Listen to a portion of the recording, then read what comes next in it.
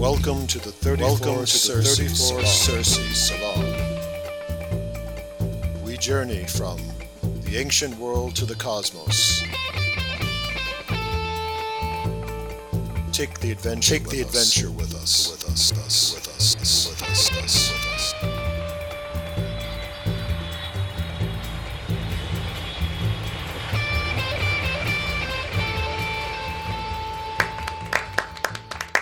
And welcome back, everyone, to the 34th Circe Salon. This is the Parallax Channel. I am Sean Marlin Newcomb, and I want to thank you for listening and to ask you to go over to wherever you are on your podcast platform and give us a lovely like or rating, and obviously a nice rating, and leave a nice comment if you like what you're listening to. So today we are back with the Classical Studies 101. We are going to be looking at the Iliad, chapter 11. We're making our way through it. We're going through this great epic. And guiding us all the way through is the one, the only, Dr. Gary Stickle. Welcome, Gary. Hi.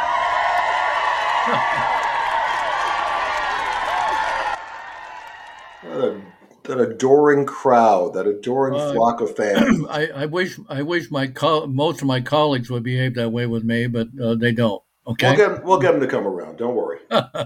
All right. So last we left off, we had kind of the espionage segment. It was some stories of the Greeks trying to find out what was going on with the Trojans trying to find out what's going on with the Greeks, Odysseus capturing, I think it was Odysseus and Diomedes capturing a Trojan and interrogating him.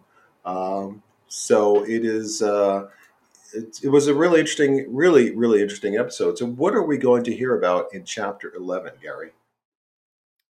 Just before I start, I just want to mention this dramatic day today because the ancient Greeks and Romans believed that Mount Etna was the home of what the Romans called Vulcan, the god of the blacksmith god, the blacksmith god, made the armor and the artworks and jewelry and palaces for the goddesses and gods, and the Greeks call him Hephaestus. Mm-hmm. And so Mount Etna is erupting spectacularly, and I just saw an image. They said 1,000-foot high column of lava shooting up out of it. No, excuse me, not 1,000 foot, 1,000 meters. It's like over 3,000 feet high. That's incredible. If it is 1,000 meters, it's over 3,000 feet high. Right. So, well, we have. Are the gods telling us something? Is that what you're saying? I guess so. Well, be in your best behavior because you don't want to be thrown into that volcano. Yeah, exactly. Fantastic, Well, that is amazing. It is amazing that we're still, what's great, when we talk about this is that we are talking about these events from 3,000 years ago that were written 2,500, well, nearly 3,000 years ago where they were written, 3,200 years ago or so that they would have taken place. And yet right now in today's world, we still live among their echoes. We still walk among their legends. So it's great that we're still connected with that time. At least I think that. What about you, Gary? Yeah, well, to get to your question, chapter 11, and I keep having these little, starting off with these synopses. Sure. By the Harvard 1883 edition by Andrew Lang, Walter Leaf, and Ernest Myers, which is a good translation. It's, whatever. You can argue it's dated, but I like some of the dated language works for me because Homer is ancient. So the little synopsis of chapter 11 is, quote, despite the glorious deeds of Agamemnon, the Trojans press hard on the Achaeans, meaning the Greeks, and the beginning of evil comes on Patroclus. Now, Patroclus is the great warrior and probably lover of Achilles, the greatest warrior of the Greeks. And so the chapter is mainly full of war. Okay. And so I'm going to quote extensively from it because it from the edition by Robert Fagles. It's Okay. And which isn't perfect, but it's pretty well done in my book. So let me ask you though. So now we've just had prior to this, the Greeks were trying to get Achilles to come back and come back and join the team, kind of like we talked about, like a diva star. That didn't work. They sent an embassy over to him. He was not having it. Contract negotiations stalled, as they'd say in contemporary sports terms. Right. So he's still a holdout from training camp, or in this case, war camp. And that was chapter 9, I believe. And then chapter 10, they were trying to figure out what they're going to do, how we're going to handle this. And they sent some spies out to figure out what was going on. So now we get to chapter 11, and you're saying there's going to be warfare and Patroclus, or am I pronouncing it right? Patroclus or Patroclus? How's it pronounced? Well, I say Patroclus, but I don't know. I'm not an expert in the Homer's pronunciation, to be honest. Potatoes, is that the Cole Porter? So we now have that. So it sounds like we're being set up for something to happen, because obviously, as you alluded to, Achilles and Patroclus are at the very least pretty close. So we are going to have. They're very close. Yeah, exactly. I'm being sort of facetious, but it's pretty clear what their relationship is. They think the world of each other. It's that kind of thing. So yeah. So to speak. But anyhow, Fagles has titles for the chapters, and he calls this Agamemnon's Day of Glory. And for Greeks, glory meant your ability to kill people, which, in the Iliad, that's my sword sound of people. Yeah, there you go. Yes, exactly. It's grim to us, but it's what the epic is about. So I'm going to quote extensively from it. And it starts off like this. Now Dawn, which is a goddess, by the way. Now Dawn rose up from her bed by her lordly mate, Tithonus, she bringing light to immortal gods and mortal men. But Zeus, the king of the gods, flung Strife, another god named Strife, if you can believe it, on the Greeks' fast ships. The brutal goddess flaring her storm shield, his monstrous sign of war in both her fists. She stood on Odysseus' huge black hull of his ship, moored midline so a shout could reach both wings, meaning of the Greek army. Up shore to Telamonian Ajax's camp and down to Achilles at the other end. There, Strife took her stand, raising her high-pitched cry, great and terrible, lashing the fighting fury of each Greek's heart. No stopping them now, mad for war and struggle. Now suddenly battle thrilled them more than the journey home, more than sailing their hollow ships for their dear native land. Then it goes into how Agamemnon led them in battle. So let's stop for that for a second. That's a beautiful description. That's a beautiful way of describing Dawn, essentially. And Dawn, for those listeners, is also our co-host on Make Matriarchy Great Again. She'll be happy to hear the goddess allusion there. So Dawn awakens, and then Zeus sends Strife out. I have this image. I just picture her getting out of bed, and then Strife comes, flying into the fray. So beautifully written. Just again, another example of Homer's gift as an artist, as a writer, as a creator. Yeah, his descriptions are really enthralling to me. So it goes on. Agamemnon cried out, calling to his men of arms, harnessing up in gleaming bronze himself. Now, what follows is the Greeks had a term for it, but I can't remember what the term is. Maybe you can. But it was a specific term meaning the process of putting on all your armor. And they referred to the armor collectively as a panoply, which is a Greek term. I remember you had mentioned this. Pan means this. all, and plea, Right. means the armor. And so here's a description of how he puts on his armor.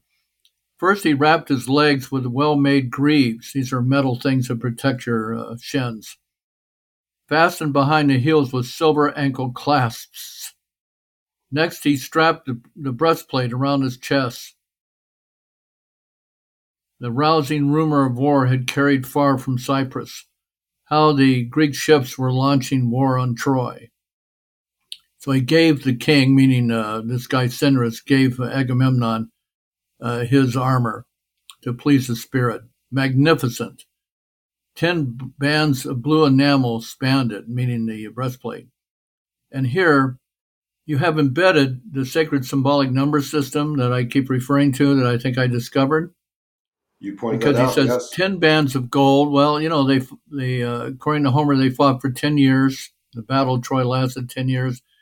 And Odysseus' voyage home after the war lasted for 10 years. So 10 is a sacred number. So 10 bands of blue enamel on it. And then here is spaced by 12 of gold. So number 12 is the main sacred number, actually. And 20 of beaten 10. So in other words, you can have doubles of 10 or doubles of 12 and so on. Dark blue surface writhed around the throat. 3 on each side. 3 is a sacred number. Shimmering bright as rainbows. Arched by the clouds by Cronus' son Zeus, assigned to mortal men. Then over his shoulder Agamemnon slung his sword, golden studs at the hilt, blade burnished bright, and the scabbard sheathed in silver swung on golden straps. He grasped a well-wrought shield to encase his body, forged for rushing forays, beautiful, blazoned work. Circling its center, 10 strong rings of bronze. Again, Homer keeps emphasizing bronze. It's the Bronze Age.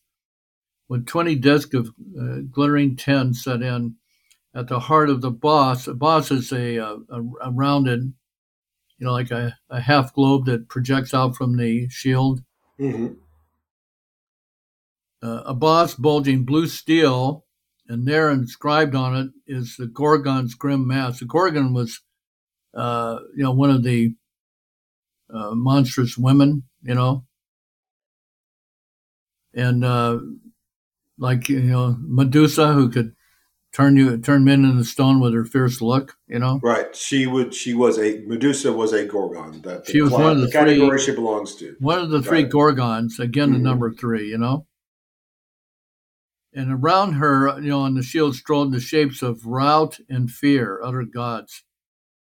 The shield belt glinted silver, and rippled on it ran a dark blue serpent, 2 heads coiling around the third, reared from single neck and twisting left to right. And over his broad brow, Agamemnon set his helmet. Now, this is very interesting, because these helmets are not like the classical Greek helmets you think, with a brush-like crest that goes all the way from the front down to hang down the back. Yeah, that's sort of the stereotypical ancient world helmet that we picture, right? Yeah, the Bronze Age helmets. This is describing a helmet like the one that's depicted on the vase that came from Mycenae, which is on display at the National Museum, which shows warriors with helmets just like I'm about to describe. Mm-hmm. Agamemnon said his helmet fronted with 4 knobs, meaning of bronze, and forked with twin horns. These, the ancient Vikings didn't have horned helmets, but the Bronze Age warriors from Greece did. That's interesting. So the Vikings did not have the helmet. They did not. That's a Hollywood and whatever, misconception. It's also the Minnesota Vikings, football helmet. So, yeah. So we got to go to Minnesota, Gary, but they'll take a little trip and tell them to change their helmets. Yeah, you have this iconic image of Viking helmets with horns, and they didn't have horns, but the ancient Greeks did. Mm-hmm. Agamemnon set his helmet on, fronted with 4 knobs, forked with twin horns, and the horsehair crest atop it tossing. So it wasn't a brush-like crest. It was like a plume that came out of the center of the helmet, top of the helmet. So a horsehair crest atop it tossing, bristling terror. Then he picked up 2 rough spears tipped in bronze, again emphasizing bronze and so on.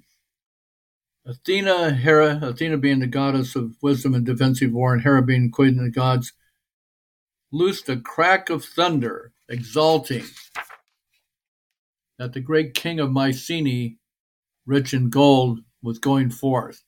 And that's Homer's epithet for Mycenae is Mycenae rich in gold. And sure enough, when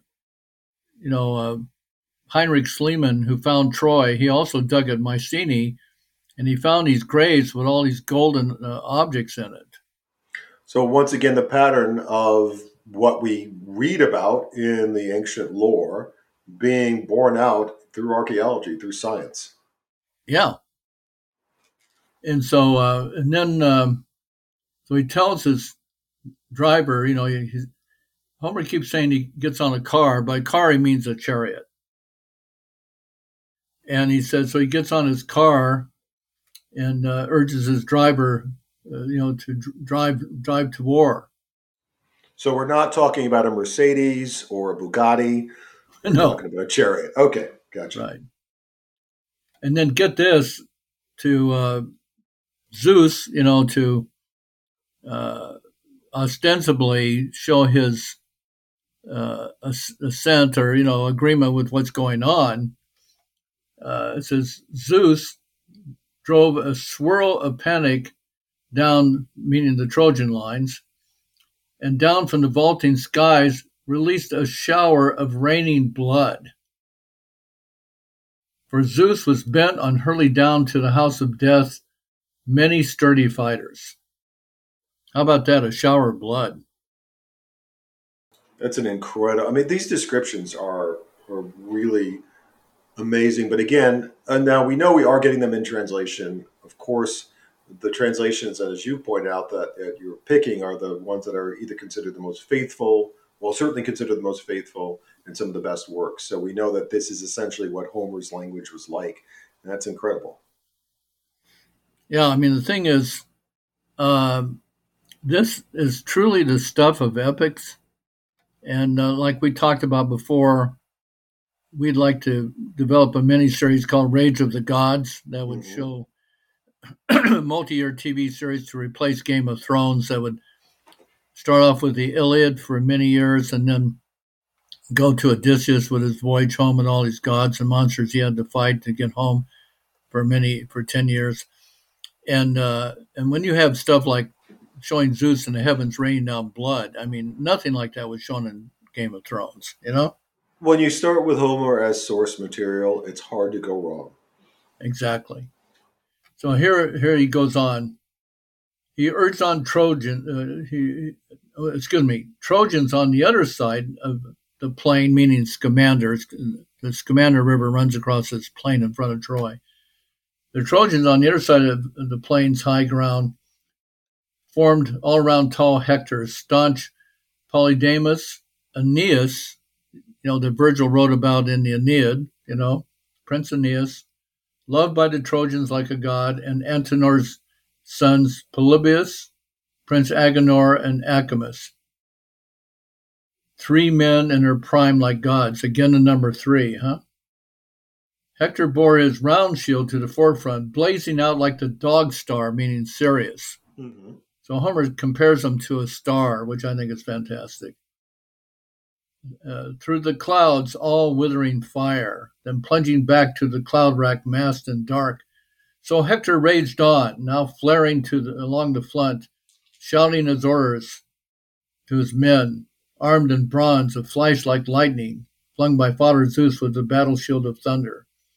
And the men like gangs of reapers slicing down the reaping rows of wheat or barley. So the Achaeans and Trojans closed and slashed. And so, and it goes on, attacking each other like wolves, with strife, with wild groans, exulting to see them, glaring down at the melee, strife alone of the immortals hovering above the fighters. The other gods kept clear. They were high on rugged-ridged Olympus, where blaming Zeus and his storming dark clouds, because the Father decreed to hand the Trojans glory. So let's hold. Let's hold. Oh, go ahead. Sorry, please. Well, I'm almost done with this passage. He says, "So Zeus sat aloof, glorying in his power, gazing out over the city walls of Troy and the warships of the Greeks, the flash of bronze, fighters killing, fighters being killed." Wow. Oh, that's just simply amazing writing. Again, I'm always struck by the way the gods are described in this epic as spectators, both as agents of change, because Zeus is obviously putting his thumb on the scale on behalf of the Trojans, right? Yeah. And then also, but they're constantly described as seated, watching the battle, right? Watching as if they're in the stands, as if they are. Yeah, as if they're in the theater watching, the happenings in the theater. Now, Gary, what do you know about that? Because I've read that in, for example, late 18th and the 19th century, people would go out and picnic near battlefields. There would be people, I think I've heard of it happening during the Civil War, and then that was one of the wars that changed it as war became that. The carnage was that clear, and the suffering and the danger was brought closer to the non-combatants. That started to change, and also as awareness of the fact that you're sitting there watching men die. But did people in the ancient world watch battles unfold? Did they do that the same way I'd read about them doing? Well, the ancient Romans did. I mean, they watched gladiators fight each other to the death, in their arenas. Well, in the arenas, but I'm thinking in actual battles. I mean, I know they recreated battles in the arena. They would flood the arena to have naval battles, which is a crazy just image to have in your mind. But I wonder if that's part of what Homer is recreating, that for that reader, that listener at that time might be associated with watching a battle. I don't know, but it's an interesting thought, Hmm. So what do you take? Are we? Well, you're not finished with the chapter, so I want to ask you to summarize it. So it goes on here where Agamemnon is leading the battle, and so he says, in their midst sprang Agamemnon first, and he kills the fighter Bianor, and he goes on killing Oileus, and so on. I mean, and with Oileus, his spearhead rammed sharp. The rim of the bronze helmet could not hold it. Clean through the heavy metal and bone, the point of the spear burst, and the brains of Oileus splattered all inside his helmet. Pretty grim stuff, Then he goes on and kills other people, Isis, Antiphus, and so on. 2 sons of King Priam, one of bastard, one of royal blood. So Agamemnon goes on like this. Mm-hmm. And he meets 2 other sons of King Priam of Troy and defeats them, and they cry out, "Take us alive, Atrides," which is another name for Agamemnon. "Take a ransom worth our lives. Vast treasures are piled up that we could give you, And so they cried to the king for cries of mercy. And then he shouts back that he hated their father, King Priam. He says, "For your father's outrage," meaning that he took in Helen of Troy, "For your father's outrage, blood for blood." And so he kills both of them, Right. My goodness. We had something similar in the last chapter where we had Odysseus and Diomedes promising to let this captured Trojan go free if he just gave them the information, assuring him that he'll be fine. And then once he gave them the information, off with their head, killed them, right? Yeah. So we see that all warriors in this period, but in particular Homer, and you talk about Homer's sort of fair telling, when he talks about this story, that showing that both the Greeks and the Trojans in a humane light. And there's Homer showing you just how brutal the Greeks could be. So it's not as if he's giving you only the good side of his own, tribe that for whom he writes, or to whom he speaks. Yeah, I mean, it's grim stuff. I mean, mm-hmm.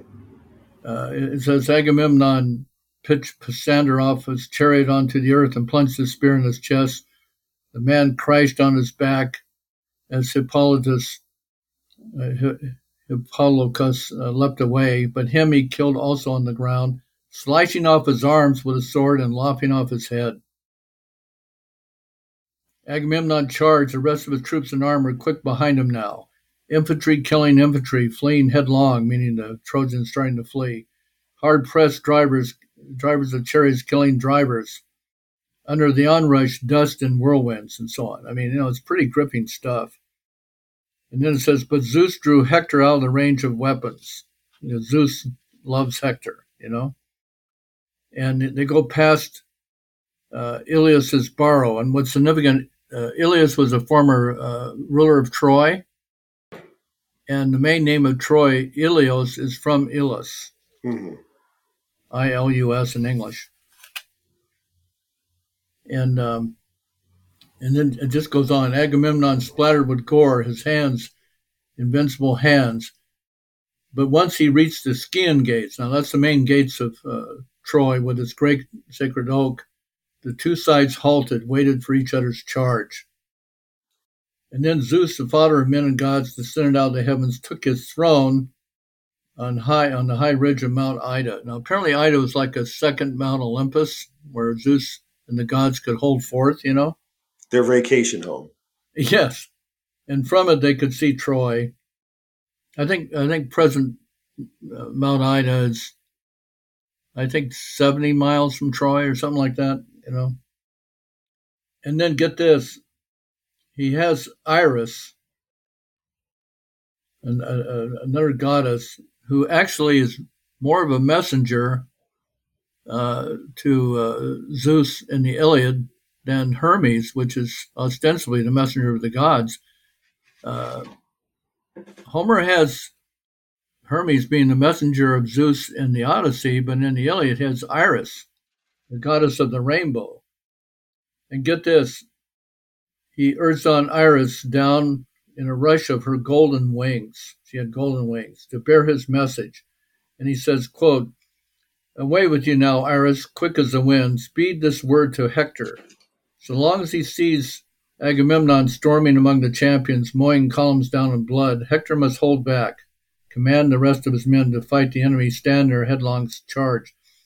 But soon as a spear or bow shot wounds the king, and Atrides mounts his chariot once again, then I will hand Hector the power to kill and kill till he cuts his way to the bent ships of the Greeks until the sun sets. So wind quick Iris obeys at once and goes to Troy, and then she passes the message on to Hector. So anyhow, mm-hmm. Hector has to regroup his troops, at the gates of Troy and stuff like that.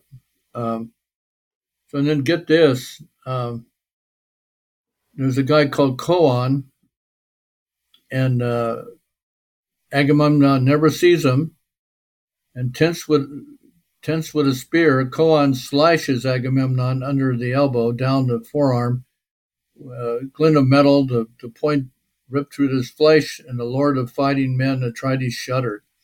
So he wounds him, and the sharp pain keeps bursting in. And so finally he springs onto his car, his chariot, and tells his driver to return to the camp of the Greeks. It's interesting to think about then, too, because wounds in battle, we take for granted all kinds of things that you can heal, but then all sorts of things that brought you harm could bring you death.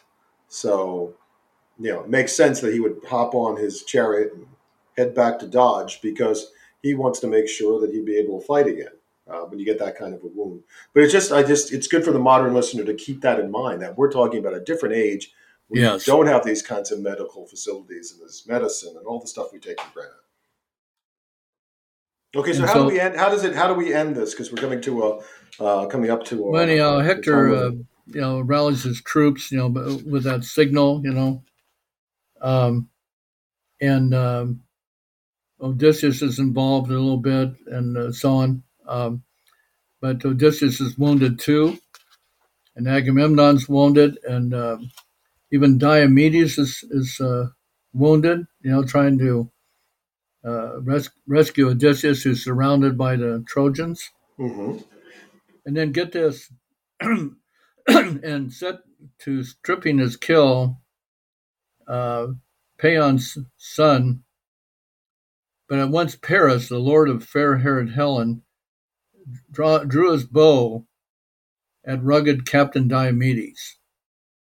And so he shoots an arrow into Diomedes' foot.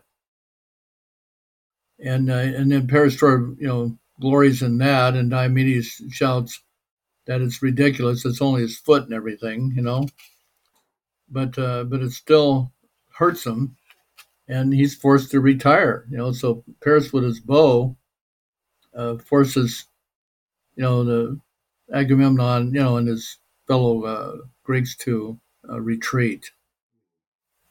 And so anyhow, and then the chapter winds up with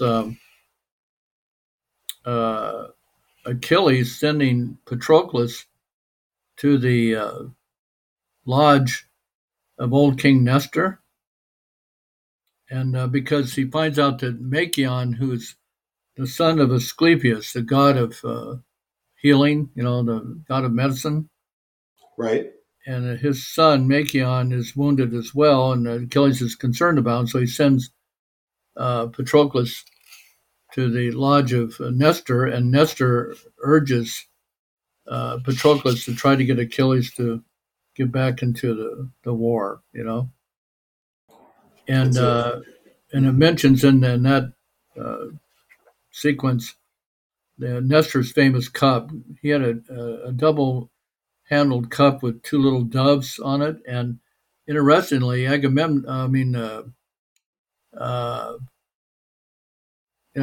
such a cup was found in the excavation at Mycenae that I mentioned earlier. From what time frame? From the Bronze Age. Wow, now that is interesting. Now that's so they call it Nestor's cup, but okay. It's probably a copy of what Homer was saying or something. I don't know. Yeah, it'd be interesting for us to look into when Schliemann found it. At Mycenae. It'd be interesting for us to look at the dating of that cup. So, that's something for us to look up. Yeah, next time. So we end with this embassy from Patroclus from Nestor to Achilles of saying, "Hey, come." Let's ask him to come back and join the fight. As I mentioned at the beginning of this episode, the idea that you would ask someone that close to Achilles to see if he could maybe get him to come into the battle again. And we will see, I assume, in chapter 12, right? We'll find out. Well, and interestingly, chapter 12 is when the Trojans really attacked the Greeks. All right. Well, stay tuned, folks, for next time for the big Trojan attack. This has been Classical Studies 101. We've been talking about Chapter 11 with Dr. Gary Stickle. Thank you, Gary. Thank you. It's always fun. And thank you all for listening. I am Sean Marlin Newcomb, and this is the 34th Circe Salon, the Parallax. Thank you, and we will talk to you again soon. Take care.